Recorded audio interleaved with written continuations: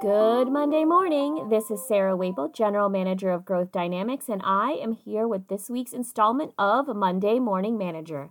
I hope everyone out there listening is excited to start up another week of work, and we can all thank those that gave the ultimate sacrifice in protecting America, our beliefs, and our freedoms as we celebrated them yesterday, but it never hurts to take another moment to say thank you. Thank you also to everyone who has had a loved one sacrifice their lives to protect all of ours. With that on our mind, let's get right into this week's episode. Symptoms. Alice was at her wit's end. After 3 months of hard work, moving step by step towards the final decision, the sales process was stuck. She had worked the system well, but had failed to get either a yes or a no while she was in front of the prospect. Now, her calls were not being returned by the client. Alice had put too much work into the account to walk away, and she was smart enough to know that the selling isn't over until she says it's over. However, she was uncertain how to proceed if she couldn't find out what was going on behind the scenes at the account.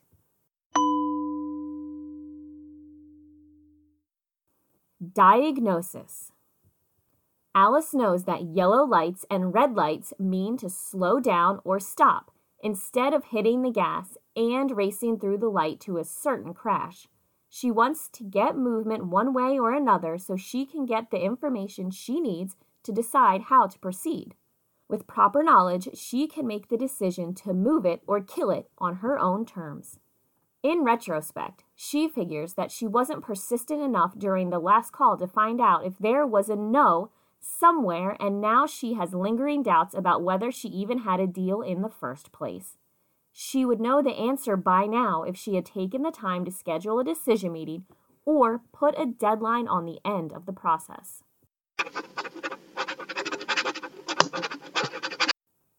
Prescription.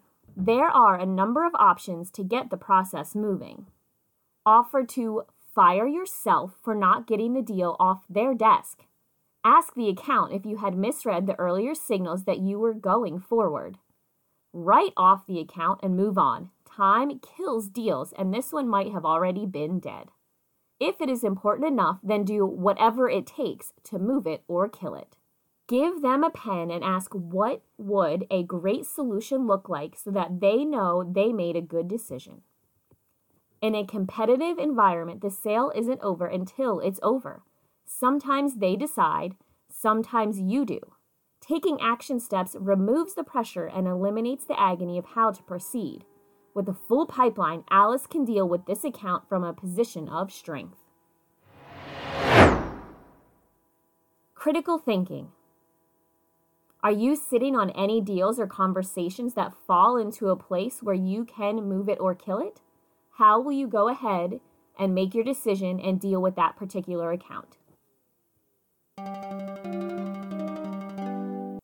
The drill. The drill always starts with our final thought of the morning. First, from Peter Drucker. Whenever you see a successful business, someone once made a courageous decision. The second, from Stuart Stafford. If you don't make a choice, life makes it for you, and then you're stuck with what it decides.